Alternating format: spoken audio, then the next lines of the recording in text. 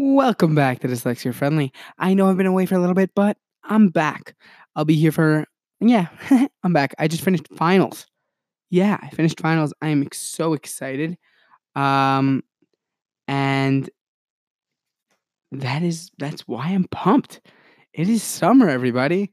Um, I just finished 11th grade in high school. It's gonna be fun. 12th grade, here we go.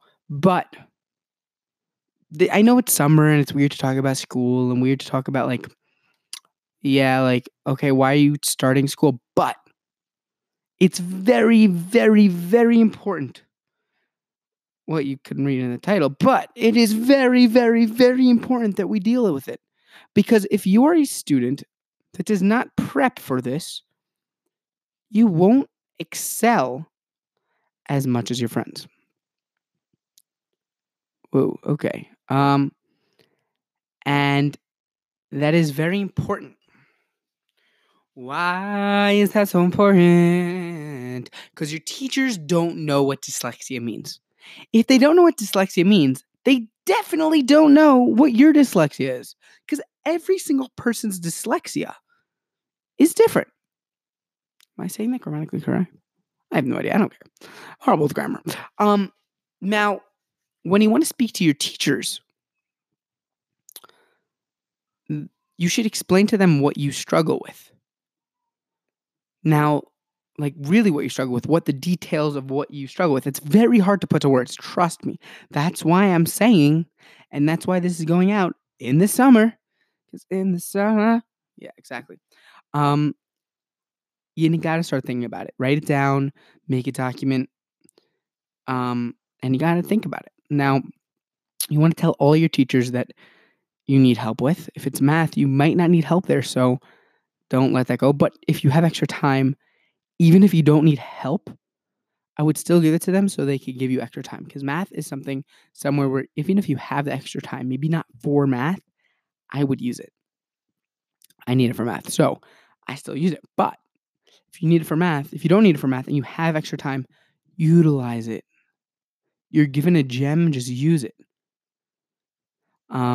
But there's this program, a company that, a group, an organization, that's the right word, that really hits this point on the dot. On the nail on the head of the I don't know. Okay. This organization is called YES, Youth Examples of Self-Adequacy. I have put them in the description before, but I might have mentioned this. They are actually in Colorado, New Jersey, Massachusetts, Utah, and other places. But there's something that they have that a lot of their members do, and you should start doing even if you're not a member. It's very important.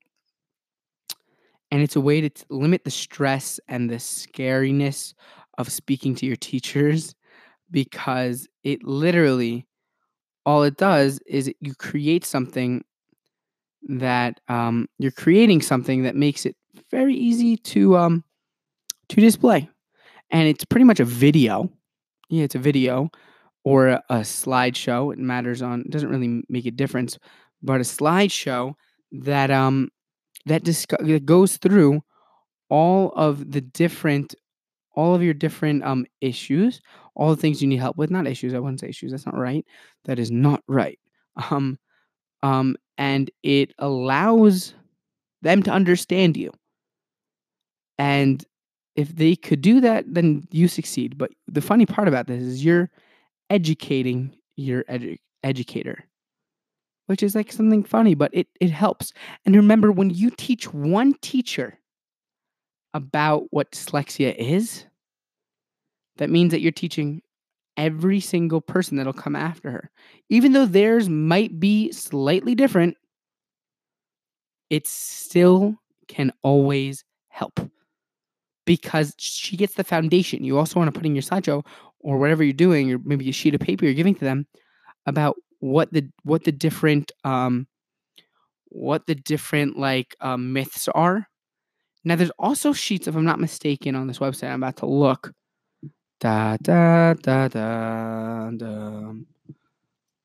Da-dum.